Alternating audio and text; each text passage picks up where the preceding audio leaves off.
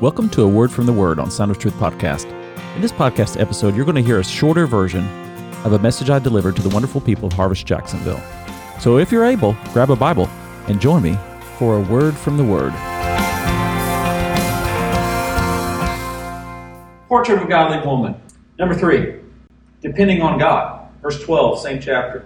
May the Lord repay you for what you've done. May you be richly rewarded by the Lord, the God of Israel, under whose wings you've come to take refuge. Boaz saw that Ruth was trusting in God.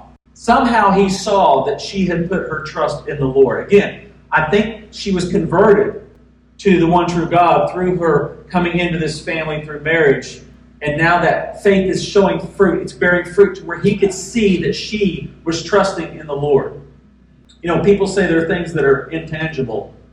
We talk about how we believe in things that you cannot touch, like we believe in love, we believe in faith, we believe that such things as hope. These are things you cannot touch. But I'm telling you, you can see it in a person's life. You can see that a person is trusting in the Lord. She was trusting in the Lord. She was depending upon God. It's one thing to profess to be a Christian. It's another thing to actually live it out, to truly trust in the Lord. Do you depend on God? Have you been depending on God through the pandemic? Have you been depending on God through your struggles and your trials, and whatever circumstances the Lord has enabled you to go through? Have you been, He's allowed, He's permitted these things in your life? Have you been depending upon Him? Where's your trust? Are you trusting in the Lord? Number 4, from chapter 3, she also displayed true beauty. Look at chapter 3 and verse 3. She's instructed by Naomi, her mother-in-law, wash and perfume yourself. Put on your best clothes. Then go down to the threshing floor. Prep yourself, ladies. They both say it at the same time. Warning duly noted. They said, careful. I know I'm treading on very, very... We love you, Ben. I'm going to go ahead and ask for forgiveness beforehand. I've got my notes very carefully written on this. In some circles of Christianity, women are supposed to do everything they can to look plain, not draw attention to themselves. They're told they cannot wear makeup, cannot wear nice clothing, cannot style their hair, and all this is in order to be done in order to be godly. What does the Scripture say on this issue? In Ruth 3:3 here, Naomi tells Ruth to fix yourself up. She'd been working hard all day. Probably was sweaty. She says, wash yourself, anoint yourself, put on your best garment. That's one translation. In other words, in our modern vernacular, honey, take a shower, spend some time in front of the mirror. Imagine one female saying that to another. Don't hear in that my voice, the male voice. Honey, take a shower, get in front of the mirror. It's not what I'm saying. The Bible prizes modesty. The Bible prizes humility. But it does not say, look as bad as you can, or look as plain as you can. There's nothing wrong with attempting to look one's best, provided it's in decency and good taste. In the New Testament, Paul's instructions on dress were such to make sure that the women of the church would not be confused with prostitutes in the city. The Bible teaches that a woman should be focused first on the inward beauty. But that inward beauty should extend outward to where she does want to present herself in her outward beauty that God has given her.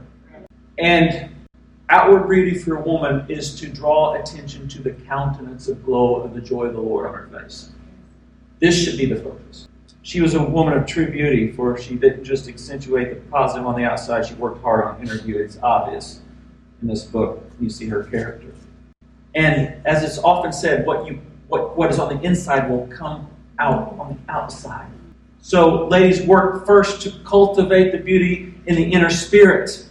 And then recognize and don't belittle yourself, ladies, and don't make yourself look plain and make yourself, I'm not going to look to make myself attractive on the outside because I'm going to be humble and I don't want to be noticed. No, let that inner beauty shine out through you. And yes, you can adorn that in some ways of perfume. Here is listed in this particular, put on your best garments, It's okay, ladies, for you to, and I'm speaking now to young ladies as well, it's okay for you to make yourself look good when you're young to try to catch the eye of a guy.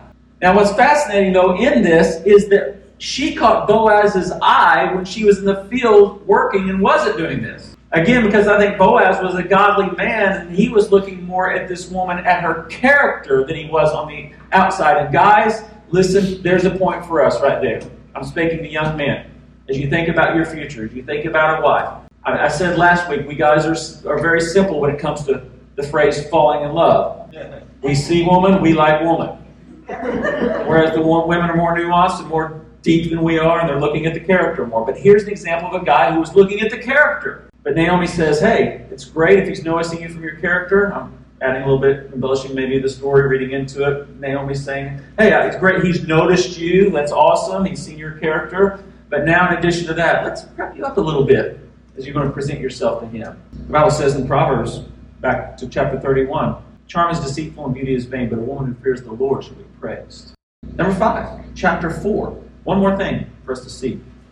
She delivered blessing. She blessed others. Chapter 4, verses 14 and 15. So let's start verse 13. So Boaz took Ruth and she became his wife, and he went to her, and the Lord enabled her to conceive, and she gave birth to a son. Then the women said to Naomi, praise be the Lord. And then I'm just paraphrasing, you've already read it. You've been blessed. Look at how she's blessed you. Your daughter-in-law has blessed you. The Lord has blessed you through your daughter-in-law. Ruth blessed Naomi. She delivered blessing.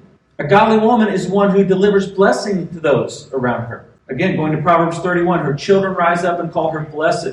Her husband also and praises her. Many daughters have done well, but you exceed them all. Charm is deceitful and beauty is passing, but a woman who fears the Lord, she shall be praised. Give her the fruit of her hands, and let her own works praise her in the gate. He's saying, he said, you've been a blessing to others, so we're going to praise you because you're a blessing. She blesses others.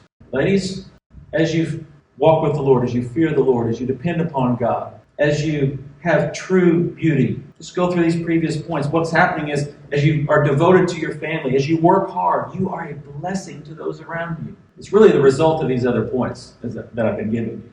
Blesses others. I want to be a blessing to others, don't you? This should be our prayer for all of us. Lord, make me a blessing. I hope that's something you pray. Make me a blessing today to somebody.